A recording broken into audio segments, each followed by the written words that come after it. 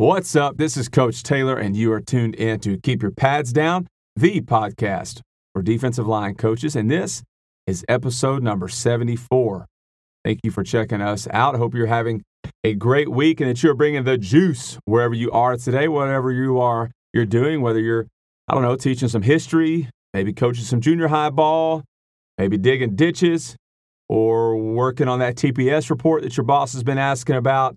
Man, bring the energy with you today. Personally, I'm not having any problems in that department because after what is no doubt the weirdest offseason in history, we finally get to play a real football game this Friday night, which makes this a game week for the Pleasant Grove Hawks. So we are fired up. We are actually getting to travel across state lines. We're up here in the northeast part of Texas, so literally our school's a mile from the Texas-Arkansas border. We're actually going to travel across state lines into Arkansas to play Nashville, Arkansas, who is a perennial powerhouse. And it's going to be a great game. Looking forward to it. Really, really excited to finally be playing a football game. So we got all that going on. Plus, we have a great guest lined up for you today. So we got no room for Eeyores over here, baby. We got a lot of stuff to be excited about. Today, we are talking with Plano East High School defensive line coach and special teams coordinator, Coach Nate Collins.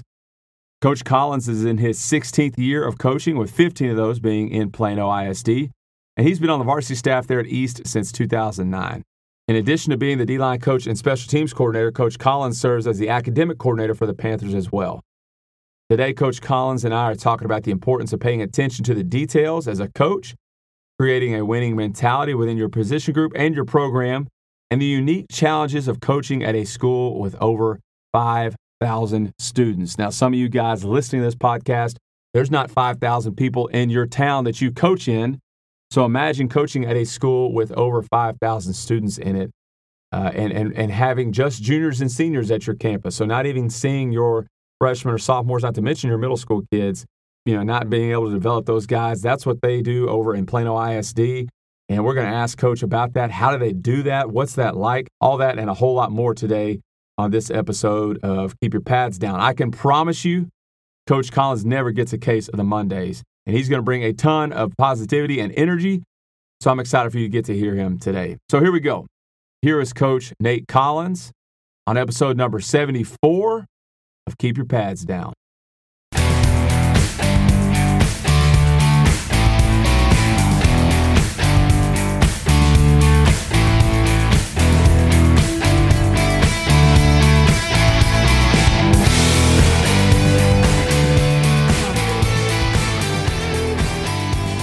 Well, I'm glad to be joined by Coach Nathan Collins from Plano East High School there in Plano, Texas. Coach Collins, welcome to the podcast. Thanks, Coach. Appreciate you having me on. Yes, sir. Absolutely, Coach. You have kind of unique when it comes to coaching. You spent 15 years there in the Plano School District. But, let's back up and talk about your journey through the game of football and what that has looked like up to this point.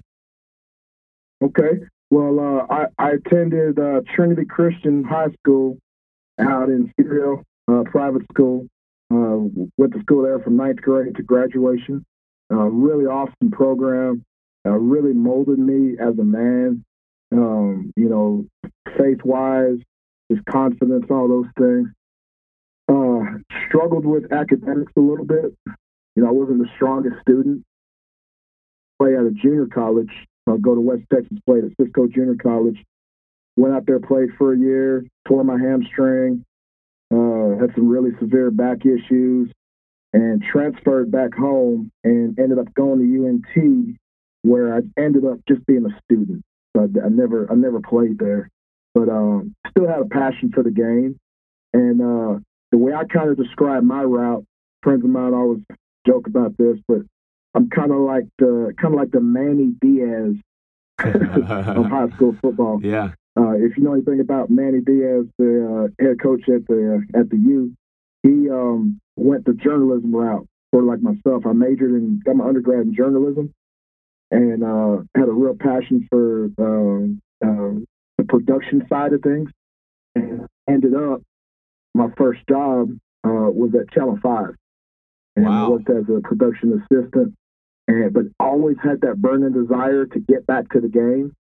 And really, if you think about it, I only got that taste 1 year post high school playing at the junior college, and it just things didn't work out, and ended up going into the working world. Worked there for about a year, and I just decided, man, I can't. I mean, legit, I'd go to bed dreaming about it. Like I want to get back to the game. And during that year, I spent a lot of time studying, reading, watching things online, and picking the brains of some of my buddies who were coaching, and really boosting my football IQ. You think you know the game until you look at it from the other side of things, as far as the coaching side goes. And I quit my job, and I started. A lot of people didn't understand it, at the time, but I believed in myself. I believed in my abilities, and jumped into the coaching route. Got teacher certified, and gosh, that's been 16, 17 years ago. Wow, that it is a unique journey there into coaching. I want to go back up and talk about this journalism thing. So when you're watching, sports highlights, or you're watching, whether it be ESPN, Fox Sports, whatever, do you find yourself sort of critiquing those guys, or still wishing that you could maybe jump back in the booth and call a game, something like that? No, you know what it really is? It was, I think I fell in love with writing in college, and I fell in love with, you got to realize, I not only did I do that, but I actually wrote for a couple newspapers in college as well, and helped produce some shows that were on TV at our college news station. And also, when I got the job at the news station, part of being a production assistant is we have to write the news scripts for the anchors. Yeah. So I really loved doing that because I'm a detail-oriented guy. Yeah. So I love anything where there's a process. I worked overnight. So I get into work, midnight, 1 a.m., and I wouldn't get off till like 8 in the morning. So I was writing for the early morning news. And it taught me a lot of discipline, again, attention to details. You screw something up there, everybody's watching, everybody's going to see it, everybody knows who did it. So that just really carried over into coaching. And it's the same way I prepare today, whether it's scouting, whether it's special teams, whether it's D-line play, whether it's the academics or the recruiting. The process is what I fell in love with. That's really interesting, and I have to ask this. So now you talked about just sort of some of the things that translate from your journalism background into coaching. Being detail oriented, and paying attention, the process, all the things that go into that. What other areas of coaching have you benefited from by having that journalism background? Are you the guy that writes up coaches' resumes for them? Are you typing up the letters to the parents for the head coach? How else has that helped you out as a coach? Yes, sir. A little bit of that. Coach will, if the head man's, drafting up a letter, every now and then he asks me to proof it, look over it, and just got an eye for that. Anything, I kind of got this belief. I don't believe in just handwriting something and putting it in a kid's hand, or handwriting some details. It's got to be typed. It's got to look good. I'm a big Excel guy. So to me, that's my product. And again, that all stems back to my passion in high school and in college. Fell in love with anything that had a process to it, where, people could see your product and see the reflection of your work, good or bad. Hey, this is what I have to offer. And if something has to be altered or corrected or fixed, then I'm all ears, man. Let's get it right. Because again, came from my mother, came from my father. Take pride in what you do. Somebody's always watching. Somebody's always critiquing. Somebody's always, what they say about you after meeting you or after getting something from you. That's your brand. That's your stamp. See, this is where you and I sort of have some common ground here, because I was an English major. And Okay. briefly thought, and if anyone listens to this podcast, they've heard me tell this story before, so I won't get into it too much, but briefly thought I wanted to be a sports writer. and has still found myself kind of gravitating back towards that. Over the years, still have done some writing since, and really enjoy that. And like you talked about, enjoy the process, enjoy putting things down in writing, and so I can relate to the proofreading letters or proofreading things that we're going to send out to parents and things like that. It's kind of a blessing and a curse, right? I mean, it makes you valuable, but it also is sometimes puts more work on your plate for sure. Well, yeah. Talk to me about I'm sure there were some coaches along the way, whether it's you were as a player or even when you got into coaching as a young coach. Who are some coaches who influenced you? I'll tell you what, I have had the honor of being surrounded by some really, really great ball coaches. Okay, but there's really one dude that stands out above them all because of when I met him. It was my first varsity job. It was my very first defensive coordinator, coached by the name of Ty Patrick.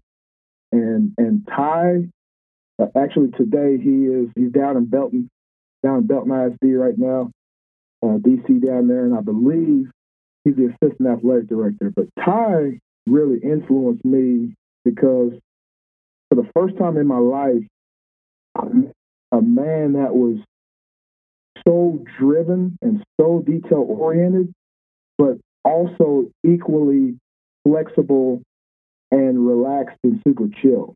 I mean, normally, you know how it is. We're kind of wired in certain ways. But he could relate to all demographics, all ethnicities, all learning types, and on top of that, he wasn't much older than me. I mean, Ty's probably, maybe a year older than me, but he taught me so much. And just like myself, he also loved the process. So just being with him for those years that we were together, oh my God. I mean, it was the way he game planned, the way he broke things down, the things that he would notice and he would see. I mean, it's like he had eyes in the back of his head. And he taught me some tricks that still to this day, and again, this is no knock on any other coach I've ever worked with or worked for, but this dude was real instrumental in me as a young coach in paying more attention to the details. I thought I was detail-oriented when I met this dude. And, I mean, it was, I could tell you stories about this guy. He's just a phenomenal coach.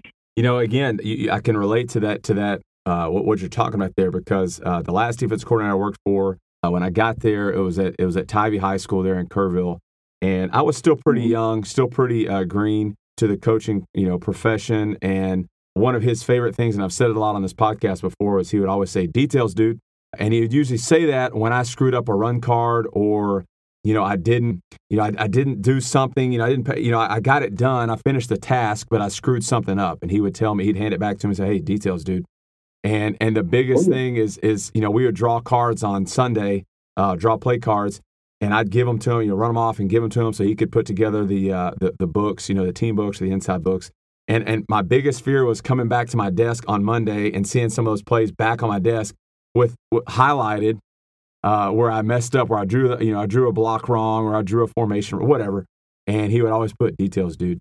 And it was, he was being sort of, funny about it, but also it showed me like, man, I gotta pay attention to that. So I credit him with helping me with that part of my, I guess, organization and preparation, because that wasn't a strong suit of mine, and it's still something I have to work at. But that, I think, is, you've already mentioned it several times, that's something that's vitally important, especially as a young coach, to understand the importance of details and paying attention to those little things. Yeah, Coach. I mean, I remember the saying, right?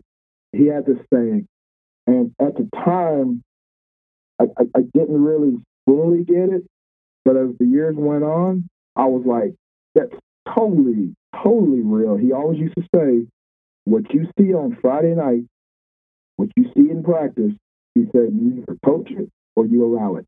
Yep. And I'd be like, well, what do you mean? And I can't help it because the kid's crossing the street over. I can't help it because the kid's grabbing claws. But it makes sense. If we see these things, if we have an eye for these details, we can fix them, right? And if we don't fix them, there's got to be some type of punishment, some type of discipline attached to that to where they know this is important to me. I don't need you doing that. And then muscle memory through drills and through reps, hopefully they can fix that issue. Right. And now that's something I say all the time. But young coaches a lot of times don't understand that because they feel like it's a personal thing, when really it's not. It's just it's a teaching tool. Yeah. I mean, we gotta demand a lot out of these kids. If we're doing a tackling circuit yesterday, and I told Coach, hey, we need to be doing this more often. We didn't do this a ton last year, and it's one of those things. If the kids see it's important, doing a tackle circuit, takeaway circuit, if they see it's important, then they know, crap, we're working this, then this is important to these coaches. We need to make sure we're doing it right. No doubt. And I think that, when we understand and we kind of come to that place where we realize, that the details are important, then it's just going to make us, it changes the way that we watch film, that we prepare for practice, that we watch and analyze and break down our opponents, our own players. And it just affects the lens that we look through when we look at everything, right? Because now you're looking for those little things that you might have missed, and you want to make sure you're turning over every stone. And it is one of those things. If you're a young coach and you're listening to this, if you can latch onto that and be a detail-oriented guy, that's going to put you ahead of the game. Well, talk to me about Plano. Talk to me about Plano East specifically. You've been there for a while. What is it about Plano East that makes it such a special place to you? This is my third coaching staff, or my third head coach, which is rare in a lot of situations, but it's just different here. So I live on the east side.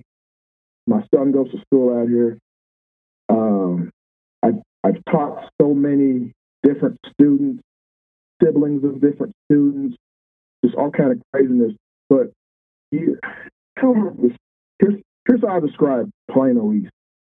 And anyone that has ever worked here or lived here can attest to this. It's a huge place, right? It's a big school, but it's got a small town feel to it.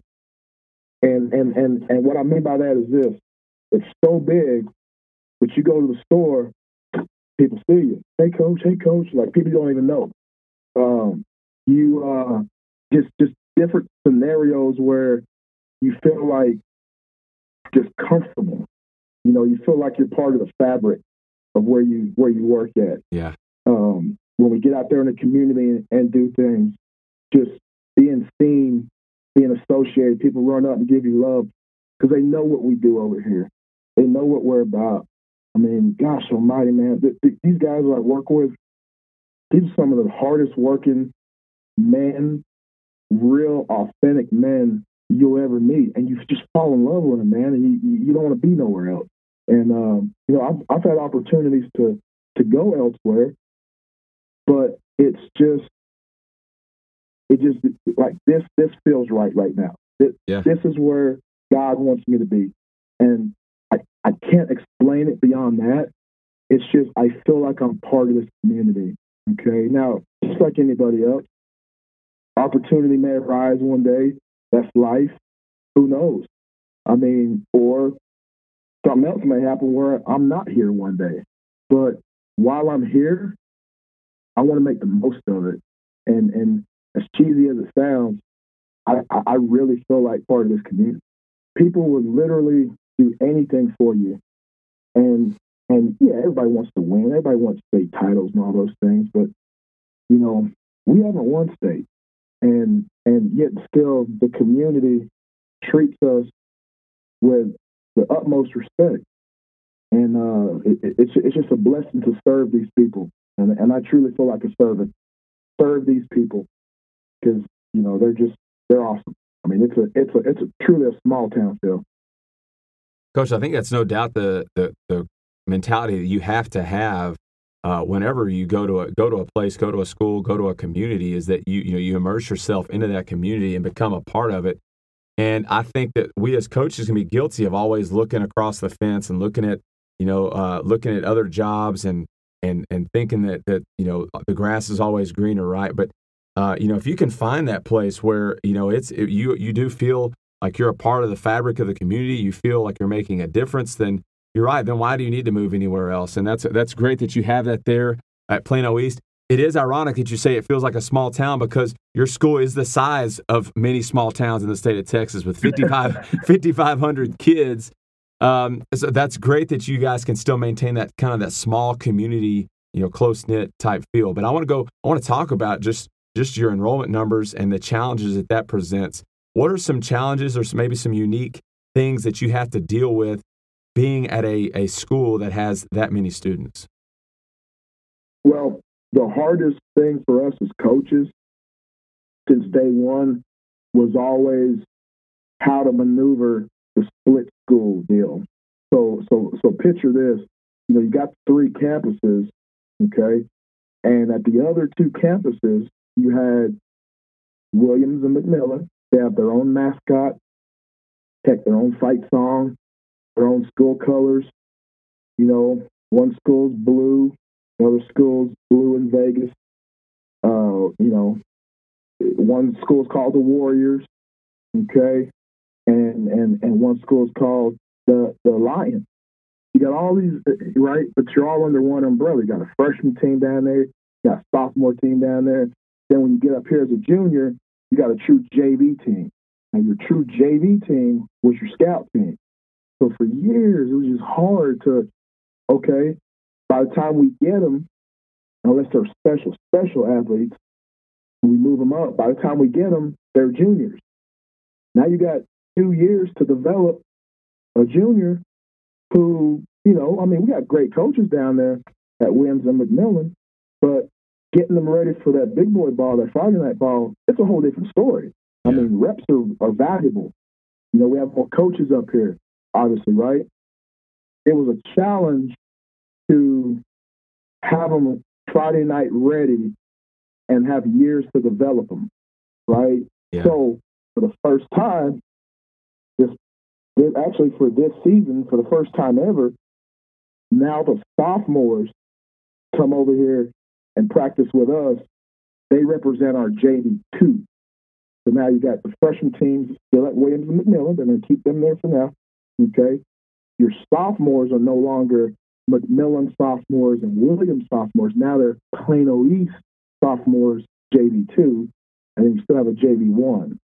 So you'll start to notice over the next, I'd say 2 to 4 years, you're going to start to notice a lot of changes with the competitive nature of our program, okay? And look at who we play. Mad respect for our schedule. Crap, man. We play Allen, this non-district, Allen, Lake Highlands, Jesuit, okay? Then you get to district, you got Hebron, Louisville, Plano West, you got Flower Mound, Plano, Coppell, Flower Mound, Marcus. These are programs. Yeah. And you can't be ready to play cats like that, eating 3 meals a day, not being able to develop your guys and have true 2D and backups instead of being so senior heavy. Then when those seniors leave, now those juniors move up. Now for a lot of them, it's their first year on varsity as a senior. Yeah. So that's just so interesting. Again, I'm at a place where relatively small school. We have 600 something students, and I'm at a spot where I'm involved with our 7th grade B team on up to our varsity guys. So I can see we have it's a good and a bad thing. Like most things. I'm coaching a lot of football, but have an opportunity to develop every kid in our program, right? Like I'm the defensive line coach, or every defensive line kid that comes through. And so I can see where that would be really difficult. You get these kids that are juniors now, and you're having to get them ready for Friday night football, like you said. Now, are y'all the only school in your district that has done that with the sophomores, or is that the other Plano schools done that as well? Yes, the other Plano schools will also do that. Okay. We try to follow, a good policy of equity. Whatever one school does, all 3 will have. So for all 3 Plano schools, now they have a sophomore squad for their JV2 that's practicing on their campuses. Yeah. when you get those guys, I mean, it's almost kind of like you're a junior college coach or something like that. Like you just got those guys for a couple years. How do you begin to cultivate relationships with those guys? That's the challenge. The way you put it is exactly what it is. It's almost like a farm system. It's very important that you try to be, before the switch over, we have to try to be as visible as we could, which is hard because we have our own schedules. Yeah. You want to try to get down there, so the head man would get down there a lot and go see those underclassmen, go be seen. You might see a diamond in the rough down there. You never know. Standing on the sidelines that may have a bad attitude and ain't playing, and hey, who's this kid? And then who knows? You know what I mean? So the head coach helped out with that quite a bit while we were over here doing our thing, because we practiced at the same time. See, that's another difficult deal. It wasn't like, the underclassmen were practicing in the morning and we were doing last period like we do. We're all at the same time. Mm. So then you get to their game. That also helps. Get out to their games. You'll see what they look like, but again, that's a big crapshoot sometimes. So you got to be creative. And that's why, I can speak for every man who's ever coached in this school or in this system. I mean, you got to be on top of your game, because, you may get patted on the back for going 5-5 because of everything you got to deal with. And I don't mean that in a negative way. I just mean it's okay. So think about last year, right? We had to, this is what our system looked like.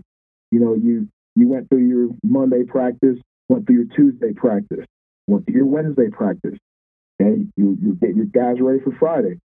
Now, you also got 70 other dudes who are your JV1. So they're running the scout cards. They're your scout team. They're giving you a look of that opponent. Oh, but they also got their own schedule. They play on Thursday night. So then we didn't have a separate JV coaching staff like that. So the varsity coaches, minus the coordinators, of course, the assistants coach the JV too. Also, we also coach the JV. So Thursday night, and I know a lot of guys have to do this. I'm just kind of detailing what we do out here. So Thursday night, you're on the sidelines coaching JV. Okay, upload the video. Everybody can watch it in the morning. Come in Friday. Then get ready for your varsity game. You go coach on Friday night. You're coaching 2 games a night. Now there's a little bit more having those sophomores. Now you can you can breathe a little bit more, because now we have 4 additional coaches. So we brought up 2 feeder school coaches from each campus, from Williams and McMillan. They will be the coaches of the JV2. But essentially, they're just extensions of us. They're assistant coaches up here. Yeah. So they'll also have duties, whether it's laundry, video upload. I'm not telling you nothing you guys don't do. I mean, just there's a list of things to do that we had not a lot of guys, not enough guys to do all that. And there's nights you get out of here on a Monday, Tuesday, Wednesday night, you get out here at 8, 9 o'clock. Right. So more bodies, more coaches, more duties spread out. I really feel like, from a coaching perspective, we're about to get so much better because of that change. Yeah. Well, that's awesome, and that I'm sure you guys are thankful for the extra help, and that sounds like that's going to be really good for your program there, having those sophomores up and being able to begin that process earlier of developing those kids and beginning to develop those relationships, kind of like what we were talking about. Now, today we're kind of talking about in our conversation today about just the importance of instilling the proper mentality within your defensive line. And so I want to just let's talk about that. And what is that mentality that you guys have at Plano East within your position group? How do you get your kids to buy into it? And how do you ensure that mentality is passed on from class to class each year? Okay. Well, our philosophy with those truck guys is, look, we want to make practice as hard as we can. I'm talking like it's tough, where every mistake, there may be up downs involved, there may be some kind of, some some kind of correction, some kind of discipline to tack on to, jumping off sides or, a mental bust. But we want to make practice as hard as possible so that way, come game time, it's easy. And I don't mean easy. I mean, it's going to be tough regardless, but practices, man, we're out there going crazy. I mean, we're running team drills, set balls in the air. There's D linemen standing around watching. We're sprinting next to them. We're telling them, come on, let's run to the ball. We're running to the ball with them. Like, they just always have to have their head on the swivel. So we really want them to not get too comfortable during practice, right? But that being said, we also want to have fun with them. So you got to really toe that line of being the dude that's always, again, those details we talked about earlier, getting on their butt for everything, but also, hey, man, I love you. I got on to you right there because you do that in the game, 3rd and 2, we're in trouble, okay? And you always find ways to reel them back in. So the thick-skin mentality, okay, but also with a loving edge to it. Now, when we were growing up, and I'm probably for sure older than you, I'm 42 years old, when I was growing up, I mean, our coaches were grimy, hard. I mean, it was, that's what molded us, right? But today, being a coach myself, I truly believe there's got to be that love in there, man. It's got to be there. And I learned that from all the great ones that taught me when I got in this game that you can't be all X's and O's and ignore the fact that maybe this kid didn't eat lunch today or something. So you get to know them, you text them, every now and then you may do a little D-line dinner or something. You just try to find ways to show them that you're human. I remember growing up, and when I was I'm 34, so I'm a little bit behind you, but and I don't think I'm old enough to start saying like back in my day. Okay, so this isn't a back in my day story, anything like that. But I remember being in high school, and my defensive coordinator is still coaching. He's the head coach at West Orange Star, Cornell Thompson. Outstanding guy, outstanding coach, love him to death. I remember one time I went to Walmart, me and my buddy and I went to Walmart, and we saw Coach Thompson out in the parking lot. He had this old blue truck that he was getting into, and it was just kind of like one of those things you stopped. I was like, whoa, Coach Thompson goes to Walmart. I thought, I don't know, I guess I just thought he lived in the field house. Like every time I saw him, he was in there, but here he is. He's out in Walmart buying groceries like a normal person. And I think for us back, even, again, not that long ago, it was just kind of strange to see your coaches as human beings and teachers and everybody. But I think now that it almost has to be where they could see you as a human, as a dad, bringing your kids around and see you as a husband and just as a person who has a life away from the field house. I think that helps them, you connect and build those relationships with those guys. I think that's important for sure. No doubt. And you know what? That's something also that I've learned from my current head coach, Coach Joey McCullough. He's really big on family. And, I got a 9-year-old. My son's named Major. And he loves to see Major and the little kids running around, practice. Some coaches don't like that. Okay, and I get it. Everybody's different. But he's the type, if you miss a game or you miss something for football, he's going to get on you. So, one day I do aspire to be a head coach. And I think when that day comes, that's one thing I would definitely carry over with me because I think it's important. Hey, I don't mind if you bring your kids up here. I don't mind if the kids got a game. And, I remember my son last year was his first year playing football. And, man, such an awesome experience. And I would tell Coach, hey, Coach, when Major's game starts at 10, hey, I'm gonna go bust my butt to get over there in time, go watch it, and I'm gonna come back and work. And yeah, would always tell me, hey, you don't gotta tell me. I know you're gonna handle your business. Come back, do your job. You're good to go. It's just a point of us being men. Yeah. And treating each other as such. Yeah, no doubt. And that's big for your players to see that too, that you're putting your son and your family ahead of your work and even them, because the ratio of time that you're spending with your players compared to what you're spending with your actual son gets a little lopsided, especially this time of year. Let's get back to your defensive line specifically. So when I turn on the film of Plano East defensive line, what are some things that you're going to hope that I see watching your guys? Relentless effort. I mean, we've had some really, really great ones over the years, guys playing at the next level and whatnot. But even if we don't, it ain't all about that. We're always going to have grimy, tough kids, even if they're undersized. I mean, there's some years I may put a 190, 200-pound D end out there, and he's just fighting his butt off, play in, play out, high football IQ, understands run fits, understands different aspects of the pass rush and screen game, and I mean, I'm always blessed with that. And to be honest with you, it's not about me. It's the east side. It's like straight up, it's just blue collar folks. Whether it's two parents or single parent, we're gonna get those type of kids that they're a little rougher around the edges, but you can mold them, and they have thick skin. You can coach them hard. You can love them hard. So they come to us like that. So it makes our jobs easy. We just put a little extra sauce in there and do what we do.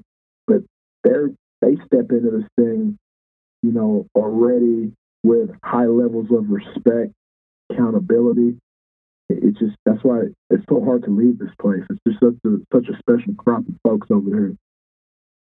How do you instill and then hammer in that idea of relentless effort? Like, what are some things you guys are doing in practice, maybe in off season, whatever it may be? How are you instilling that attitude of relentless effort within your guys? Okay, so this year, this spring, we took a little different approach than we normally do. We've always done there's been certain years we've had to make off season a little bit tougher, obviously, than others, right? But this year, 2019 was kind of a rough one for us as far as the season went.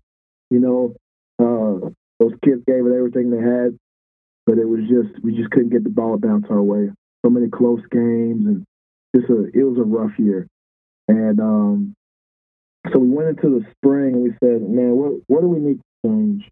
And we started looking back at things and the amount of penalties that we got, and we kind of narrowed it down as a staff to the fact that we said, you know what, how close were these guys to each other? I think we got a little X and O heavy in there, and a little scheme heavy different times, and we didn't. I blame myself. I blame myself for the struggles we had last year because I felt I didn't do enough to mold them outside of the field. We just knew, man, we had a tough schedule. It was one of those weird years where we only had 2 starters returning on varsity, one on offense, one on defense. That was it. And the rest of it was the same scenario that I laid out earlier. All those juniors that were on JV the year before, as a senior, this was their one shot. They were on varsity, right? And again, great crop of kids, gave it all they had, a lot of close games. We should have won a lot of those games. It is what it is, right? But going back to the spring, we were thinking, okay, well, let's do this. Why don't we don't want to touch a ball until this certain date. And I'm talking like deep into the spring. We said, look, we're going to do some team builders. We're going to take this back almost like a military style deal, but with some fun injected in there. Now, we've always had music at practice. We always like to bounce around, have a good time, but we put even more of that in it this year. And we really made a grand effort to get these kids to know each other. And oh my God, if you walk through this indoor facility, if you walk down through the practice field, if you walk through these hallways when these kids were here, you would feel the vibe. I mean, these kids are truly playing for each other.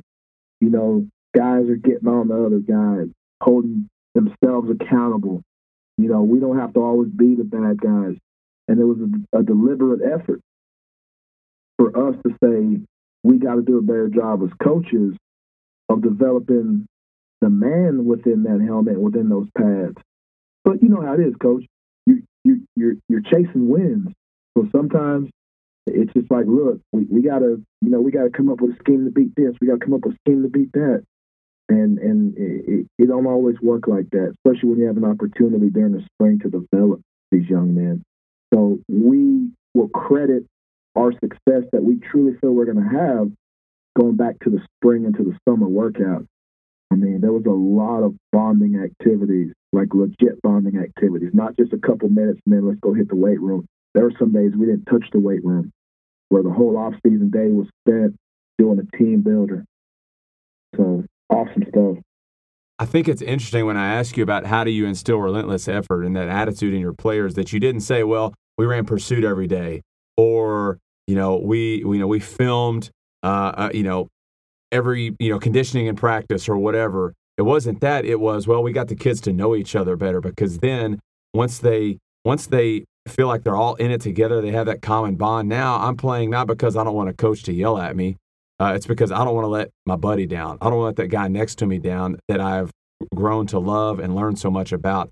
Is that what you would credit, that mentality from? Is now they're playing for each other and not just to, win a game or to, keep a coach off their back? No doubt. And I don't, there's obviously a lot of things I don't want to mention, because I don't want to call out certain kids or situations, but let's just say a lot happened during the spring and during the summer where everyone within these walls understood, wow, we've come a long way. Like things that went down that if it were a year or two ago, we would have imploded. But there's just different air about these kids now. And again, we're not tooting our horn as coaches. The kids bought into it, and it's trickled down, right? And it's trickled down, and they're talking different. The confidence, it's just, and I get goosebumps thinking about it. But they make it easy. They made it easy for us because they were receptive to it. And at first, yes, it was tough for them. Okay, because again, there was a little military touch in there, but there was also a focus on the individual, and a lot of lessons in the classroom, things that as coaches in the past we ignored because, again, we were chasing that almighty W. And in this district, my goodness, I read you some of those teams earlier. We play some animals. Right. And but you got to balance it. You got to prepare them for adversity and prepare them for falling on their face, because, they're going to shoot. If you stacked up my failures next to my successes, my failures will greatly outweigh my success. Period. No question. So, just got to get those kids prepared for some adversity. Can you share some of those team building activities you guys did this spring? Oh, yeah. I need to probably send you some videos, too. We got some crazy ones. So we did one where, all right, so we told them, we're trying to think, what can we do to put them in an adverse situation with a group where they had to think. So I went to Walmart and I bought a whole bunch of eggs, okay? And so I organized them in the row line, which ended up being like groups of 8 kids or something like that, 8 to 10 kids. Okay. And I gave every group, they were in a circle, we did it in the indoor, I gave every group an egg. I want to say like 2 sheets of paper, maybe, or something tough, like 2 or 3 sheets of notebook paper, like 2 paper clips, and like 1 strip of tape. And I said, that's all you got. Your job in the next 10 minutes is to create a package that will surround this egg. We're going to climb you up on this ladder, going to elevate you to 10 feet, and you're going to drop the egg, okay? Then we're going to open up the package. If the egg breaks, too bad, so sad, right? If the egg survives, then I got to eat the egg raw. So, man, you want to talk about just hearing, imagine, 150 kids at one time doing that, just the sound of that as you walk through, debating, organizing, throwing ideas out there, laughing, scratching their head, all that, right? And to make a long story short, out of all those groups, 2 of them survived. And one of the kids made a parachute. It was amazing. This thing parachuted down, and I ate those 2 eggs, and they were disgusting. But the kids loved it, and it got them working together, right? Then we would do this thing called, did this little deal called 3-2-1, where I got some 3x5 index cards, lined them up in their row lines. All right, everybody's got a 3x5 index card. Here's what I want you to write down. I want you to write down 3 things you have in common with probably most people in here. Okay? Then I want you to write down 2 things you have in common with maybe some of the people in here. So maybe you got green eyes, or maybe you got dreads, or whatever it is. Then I want you to write 1 thing without question that you have in common with nobody. Like nobody shares this trait or this characteristic, 1 weird thing. And so everybody wrote them down. They passed them up. We shuffled the index cards. Made everybody stand up. I'm going to pick a random one. I'm going to start reading. If what I read does not pertain to you, sit down. So of course you start with the 3. I got black hair. I'm black. I'm white. And they start sitting down. When you get to that last one, there's 1 dude standing. Something weird like got 6 toes, or then they got to tell a story. Okay? You got to introduce yourself. Tell us what position you play. Tell us about your 6 toes, dude. And just teaching them confidence, teaching them to speak in front of crowds, communication, teaching those other kids to lock in and listen, and have some fun and giggle with it. But when that man's got the floor, you let him speak, and you learn so much about the kids, and they learn about each other. That was a fun one. And we did just a series of them. We would do that every Wednesday. Okay. That was going to be my next question. We would listen too. We get after them in that weight room and condition and do all that. But that Wednesday, that was special to us. Those Wednesdays were designated leadership days. We're going to do something in the classroom. Okay, they kept a binder. Coach Rapp, who's phenomenal, former head coach at Southlake back in the days, our linebackers coach, old school cat, good man. Probably my mentor, taught me a lot. Okay, I could talk about him for hours, but he would lead the lessons. I would do the team builder, and then we'd send him home, and it was fun. Yeah, Coach, I think that's something you're seeing. Even a lot of college programs are doing. Taking that one day. I know Ohio State does Real World Wednesdays, where they're just taking a break from because usually a Wednesday is a good recovery day if you're doing like a 4-day split, with your off-season program. And we toyed with that a little bit this spring before coronavirus shut everything down. Just doing something on Wednesday with our kids, but those are both great ideas. And I think sometimes we can get so caught up in we got to hit this today, we got to run this, or we got to do this sort of conditioning. But that stuff is just as important, if not more important, than hitting the weights one more day. I think that's especially in our climate, in our social climate, and where we are in our world today. I think that's something that you have to be doing, providing that avenue for your players to really get to know each other beyond the surface. Yeah, totally agree. So let's talk some football now. And again, this is something else that's unique within your district. You talked about some of the guys that you play. There's a lot of familiarity between opponents there. There's just, I'm sure there's just not a whole lot of secrets because you're so close to each other, proximity wise. But again, you guys, your districts really don't change much throughout the years. So how does that affect your game planning each week? Okay, so you really find out who your grinders are and that's all due respect to everybody we play, everybody we've ever played. It's such a tough district that if you don't prepare your kids, you know, then, and there's been years that we've struggled with that, then you're in trouble. So video is obviously huge for us. We all got tape on everybody. Everybody got tape on us. Everybody knows what you're doing. You know what your scheme is. You know what their scheme is.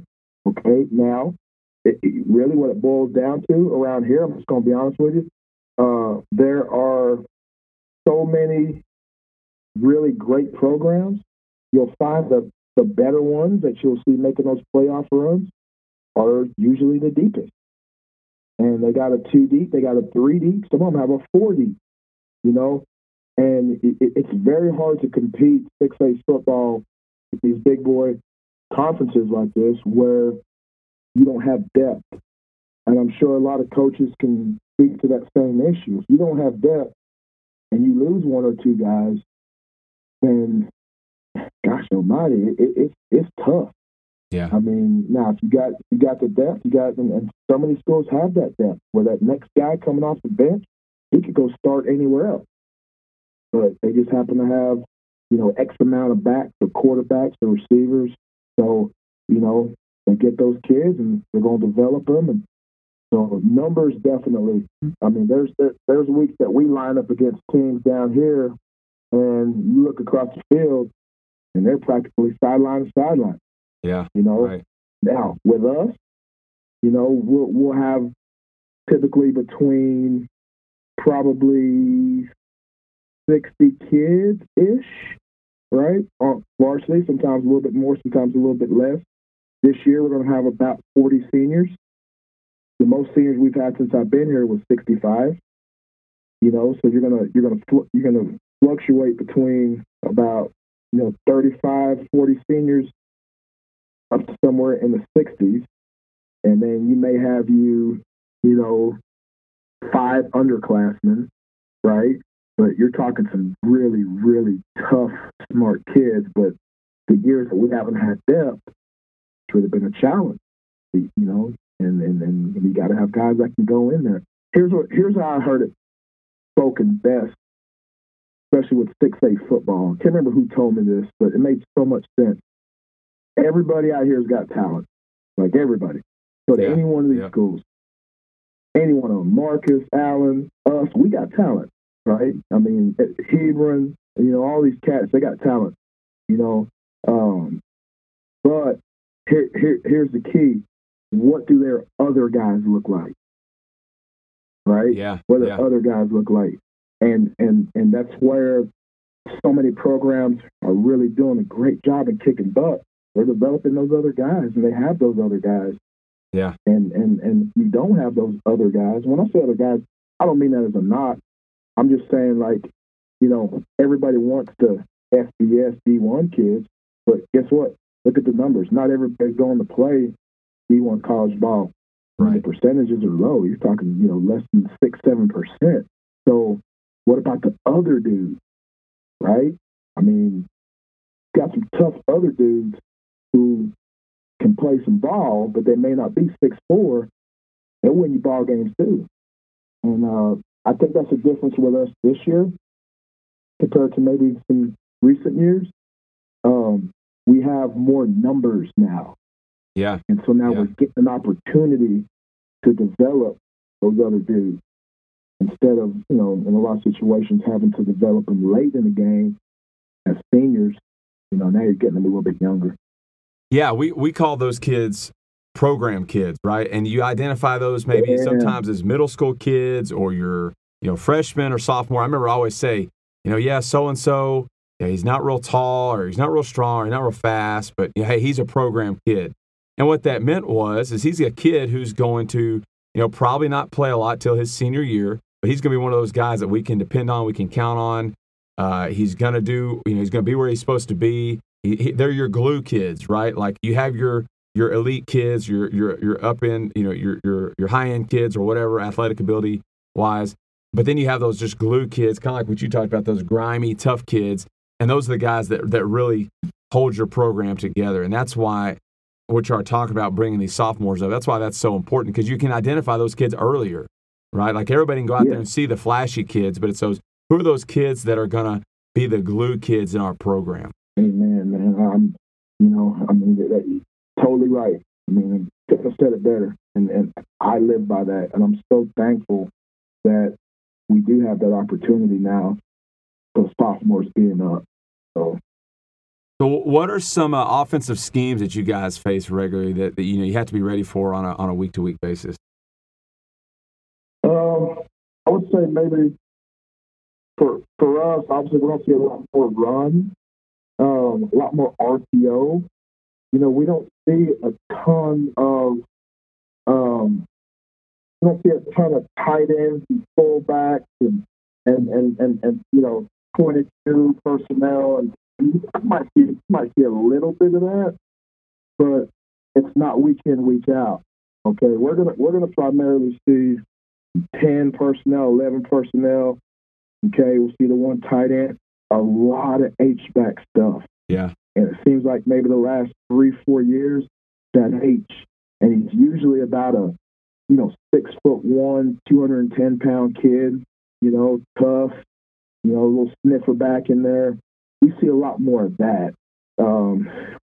We don't see a lot of teams that are just, wide open passing attack. You might see a team that might be, 60% pass, 40% run, maybe once a year, but we got to stop the run. And it's, can't remember what the percentage was last year, but it was crazy high. Most teams are going to run the ball that we see. And I don't think it's any different this upcoming year, although we got some really good quarterbacks on the schedule. So we'll see some a little bit more passing this season, I feel. Yeah, that RPO game is it's tough too now. Yeah, no doubt, Coach. And I mean, the way offenses, especially in DFW, when I think of DFW football, I've never coached there, but that's I kind of think of it as it's going to be mostly resemble the college game, and have a lot of, like you said, 10 personnel, 20 personnel, things like that. With them using that H-back, you get a lot of your powers and your split zones and your counters and stuff like that. How are you guys handling that H-back? How are you playing that? What are you guys doing with those types of personnel grouping? Well, one thing we'll do with scouting is, over the weekend when we're breaking down tape, we want to identify, especially in the run game category, how much run is going to that tight end. Yeah. Or my fault, to that H-back. Yeah. It sometimes can be a tight end. Is it a power team? Like I said, is it the split zone stuff? We're trying to get some misdirection with him. And what we tend to find is a lot of run game going back away from the H. Right. A lot of, backside guard pulling with him, giving the counter looks. And so it's really just a butt ton of video, is this run game to the field, to the boundary. So we really track a lot of that. And, then we also want to see, hey, are they going to sneak him out in a flat or something? They trying to, is he that guy? Can he catch? Do we need to, do something on the back end to account for him? Can the backers take care of him? So just mostly things like that we got to look at in terms of that H. And we see some really good H-back.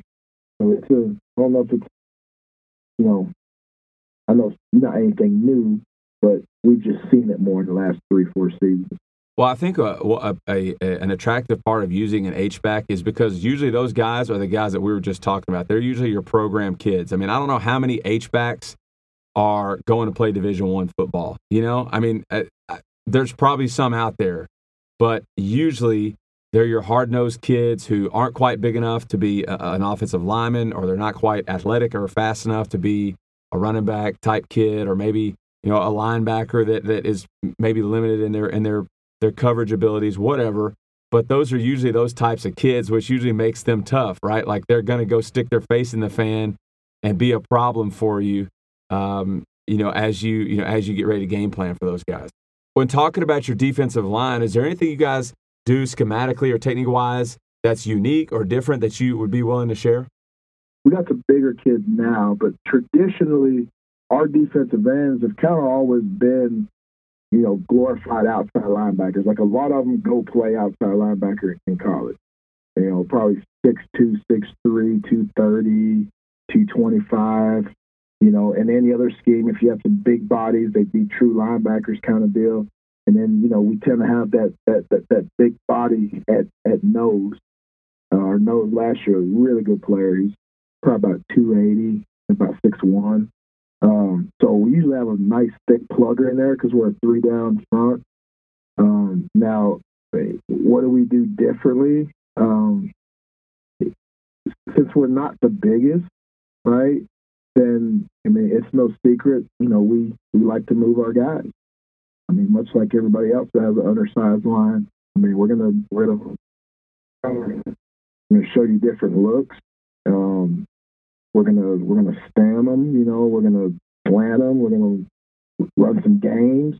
We're gonna try to attack blocking schemes, based on down and distance and pass pro, and we're gonna chart all that stuff and look at where we can maybe get a matchup that we like. So we have a bigger athletic kids who can do all that. So we're, to answer your question, we're not going to be the type of front that's just going to sit in there and just, we got some dynamic kids that can move, and we're going to take advantage of that. And we're going to see if they can help us out by moving. Yeah, that's a great thing to do when you do have those athletic kids, but that perhaps are a little bit undersized. Is the last thing you want to do is just keep those guys static and have them taking on double teams and things like that. But if you can get those guys moving and eating up gaps and making that picture a little bit muddy for those offensive guys, that's always a plus. Well, here's a question for you. We've already talked about just the challenges of coaching at a school the size of Plano East. As you guys get ready to kick off your season here in a couple weeks, how are you dealing with the coronavirus within your program, and what are some things you guys are going to be doing, some steps you're going to be taking as you get ready to welcome your kids back and have them in practice and get ready for games? What are some things you're going to be doing to keep your guys safe? I'll tell you what, the summer was big for us because it gave us an opportunity to really get our flow down with the procedures, with the cleaning, and it was awesome because we really trained the kids up, where they got really good at it. And, we had one positive case, and that was the very last week of summer program, so, and again, you can't control what they do when they leave here. Right. So I'm not saying that what we did was necessarily what kept the numbers low, right? But we felt like we did above and beyond cleaning, man, so much cleaning, and the way we structured the workout to, account for cleaning time, and kids wearing masks, and the way we organized the weight room, the way we organized the rotation of the kids. It was all one pass, almost like a counterclockwise motion. Only in certain doors, only out certain doors. And those things really help prevent kids from, being in too close proximity and bumping into each other and all that. All the coaches were on board. And before we even started summer program, we took, literally weeks of planning and coming up with proposals and working with our awesome athletic administration office. Coach Smith and Coach Hines and Coach KK and all those guys over there, just incredible. Came up with some really good ideas. We used QR codes for the sign in, the check. The kids had to check off some stuff. Hey, have you been in contact with anybody? Really much like everybody else was doing, especially local high schools and different colleges. But we all trained up on it before the kids even showed up, like 3 weeks in advance. We did dry runs. A few times we brought the coaching staff up, and we actually did dry runs with ourselves. And it was through that we were able to find holes within what we thought was a great idea. And, laying the tape out there for them to stand on 6 feet apart, and just so many little things that you forget sometimes that probably ended up keeping these kids a lot more safe because we thought outside of the box. Yeah. And, it was awesome. We have an awesome training staff. Just, and then we had a good amount of cleaning supplies that really lasted us. And we still have a lot left. We didn't know if it would survive, but it did through the summer and then into the start of the season, August.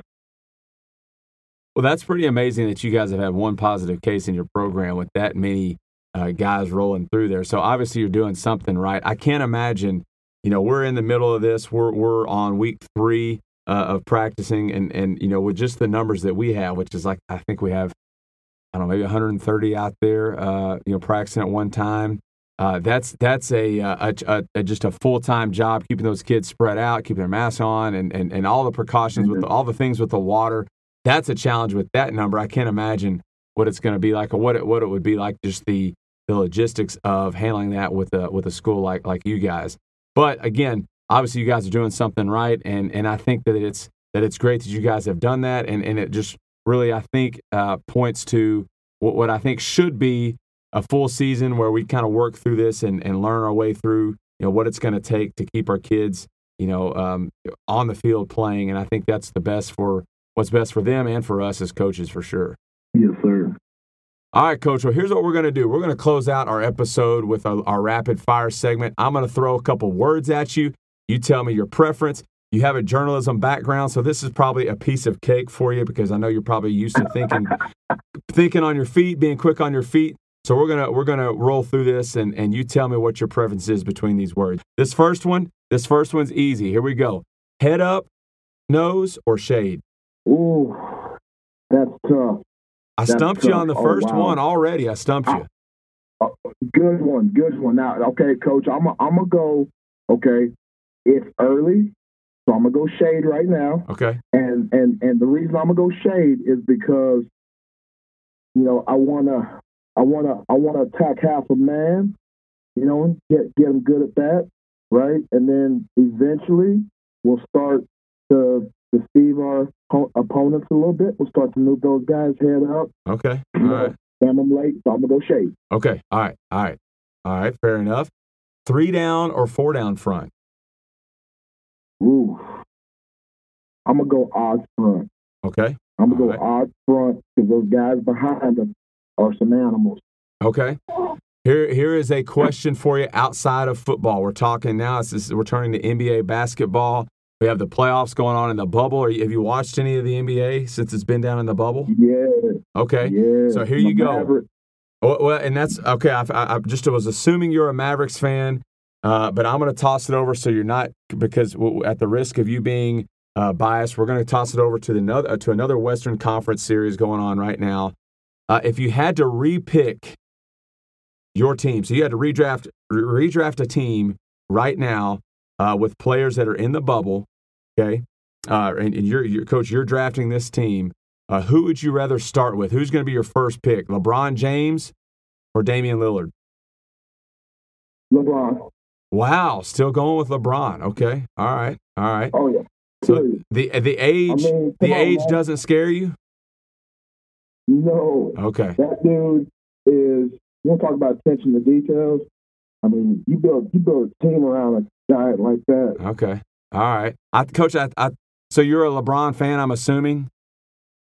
Well, I wouldn't say like I got his posters on the wall. Yeah, you're not like that kid that came out on YouTube like LeBron James. No. But God, man, that dude is built like a tank. Yeah. No, you're right about that. You're right about that. Okay. All right. So this is something on the horizon for us, and that looks like it's going to happen, at least in our part of the country. What are you more excited about starting up, college football or the NFL? I'm going to do college football. Okay, and let me explain why. You said college football, right? You cut out a little bit there. College football? Yes, sir. Okay, college football. College football for sure. I just think I think that the college guys, the game is a little bit more, and I know some of those guys have been talking about getting paid and whatnot, but I just feel like it's more pure. Yeah. And it's not as, not as money driven with the contracts, and didn't get the extension, so I'm not going to training camp. And so that's why I roll that way. I got you. Who's your college team that you root for? You're gonna laugh at me. I don't have a team. I am a college football fan. Now, when I was growing up, okay, I didn't mention this earlier. My family's from the West Indies, so my father's from Trinidad. My mom's from I'm sorry, I said that backwards. Father's from Barbados. Mother's from Trinidad. Okay. So West Indians always would have. When I was a kid, it was a big thing about the University of Miami, Florida, obviously, proximity to the island. So I grew up a Hurricane fan. Okay. Love the Canes. Now, as I've gotten older and being a coach, I'm more of a college football fan. I just love to coach. I don't care if it's a Division III game. I love college ball. Now, I throw it off. I'm going to watch the whole game, and I'm looking at how their D-line plays. I'm looking at how their special teams aligns to different things. And I love it.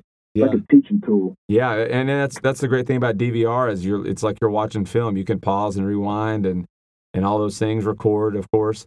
Okay, yeah, I'm with you on the college football for sure. I'm definitely more excited about that. And I think, I don't know if this is true for every coach, but it is true for me. As you become more of a coach, I'm really more of a fan of college football in general. My dad and other family members went to Texas, and so I grew up. We all grew up being Texas fans. I'm still a Texas fan, but I really am a fan of all Texas college football schools. And if those guys are playing someone outside of the state, I'm pulling for them for sure. But I'm with you on the college football. Okay, speaking of Texas, okay, you're a Dallas guy, a DFW guy. But what's the better Texas city to visit, in your opinion, Houston or San Antonio? Oh, okay. We're gonna have to discuss this, Coach. Okay. All right. Okay. Okay. I don't want to offend anybody. Okay. I'm just gonna shoot straight from my personal experiences. Okay. I love Houston. Okay. Now, I know the traffic is crazy. And all that, but I think it stems back to my upbringing, to my West Indian background. We're coastal people. Yeah. So okay. Houston always had. There's just there's a coastal flavor down there. Everybody's super laid back. Everybody, it's just, I don't know. It feels like. It just feels different. Okay. It feels like I'm back home. I got you. And that's big, because there's kind of a rivalry between DFW and Houston, especially high school football. When you talk about high school football, so that's big to be able to say that Houston is your preference there. I personally, I grew up an hour north of Houston, and I'm a Houston sports fan, but I had to roll with San Antonio. I lived close to San Antonio for 6 years. Love the city, and to me, it's a great city. Just kind of, I like the vibe there. It's a big city, but it's easy to get around, and traffic's usually not a big deal. But anyway, Houston, I can respect it. I can respect it. H-Town. Okay, all right. Let's talk about this. Pre-game routine for you. Are you listening to music or no music? Oh, music for sure. I mean, 100%. So I got a little routine where I have two pre-game mixes. Okay. And I like to sit on the bench and just kind of take in what's going on. The other team pulls up, check them out a little bit and listen to my music and maybe look over the game plan. And I like to get really chill and in a really comfortable place. I'm not super talkative.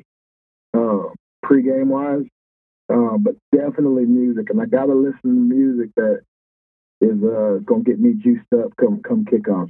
What's on Coach Collins' game day playlist? Can you give us a taste of I it? knew that was coming.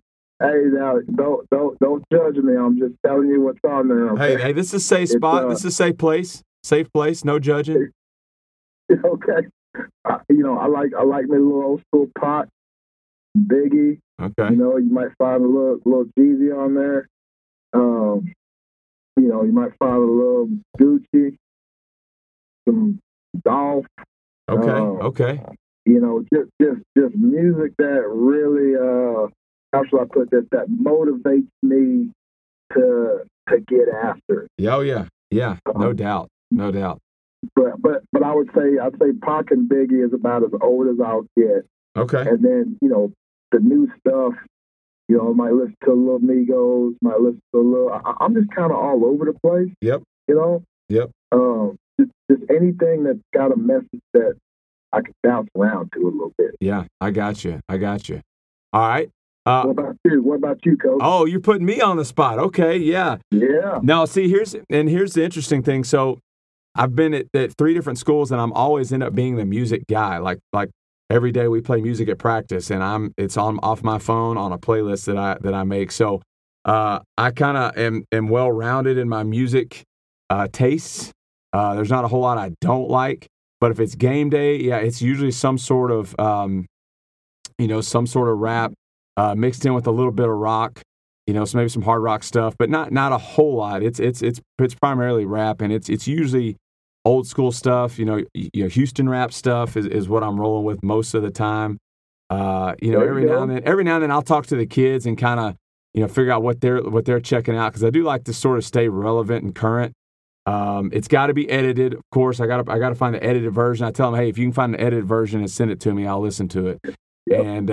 And so I do like to stay somewhat current, because every now and then I like to just throw out stuff from song, just to kind of keep them on their toes and let them know that I'm paying attention. But yeah, definitely I'm a music fan on game days for sure. All right, Coach, for you on game day, press box or sideline? Okay, definitely sideline. 1 year I did press box 2 seasons ago, and I won't lie to you, Coach. It was like it was amazing. I just, the things you see, wow. I mean, it was incredible. But I like being down there with my guys. I like feeling the flow of the sideline, the mood of the game.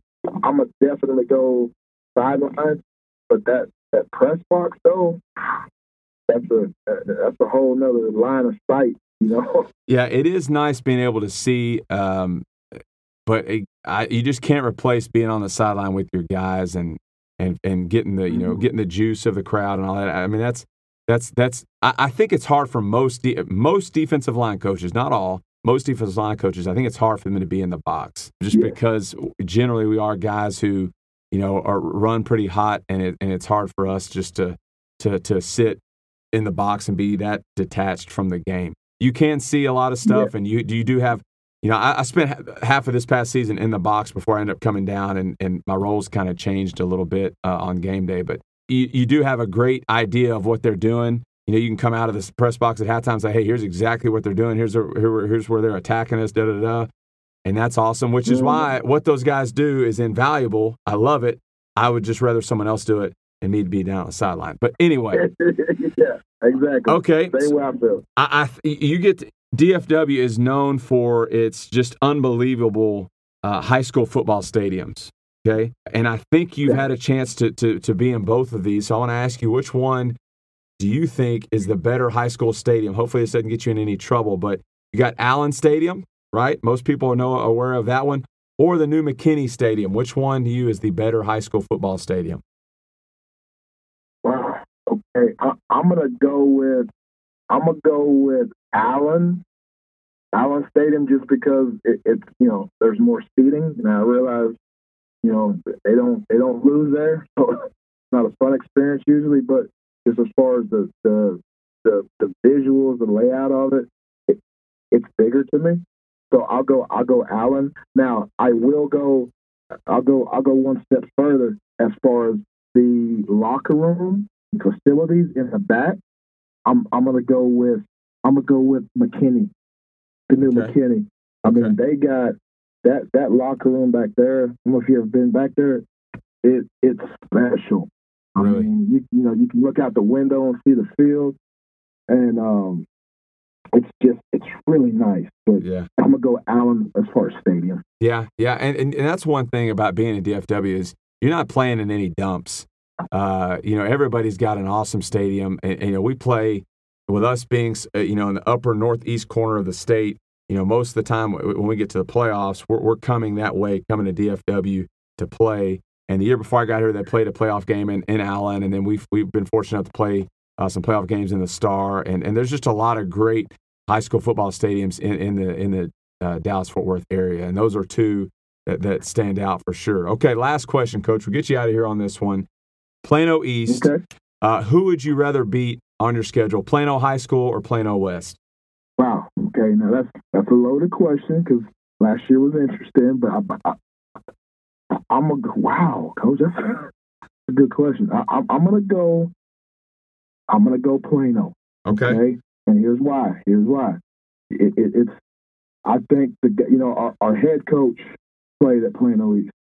He's a former head coach. His brother's the former head coach at Plano. Our defensive coordinator plays at Plano East.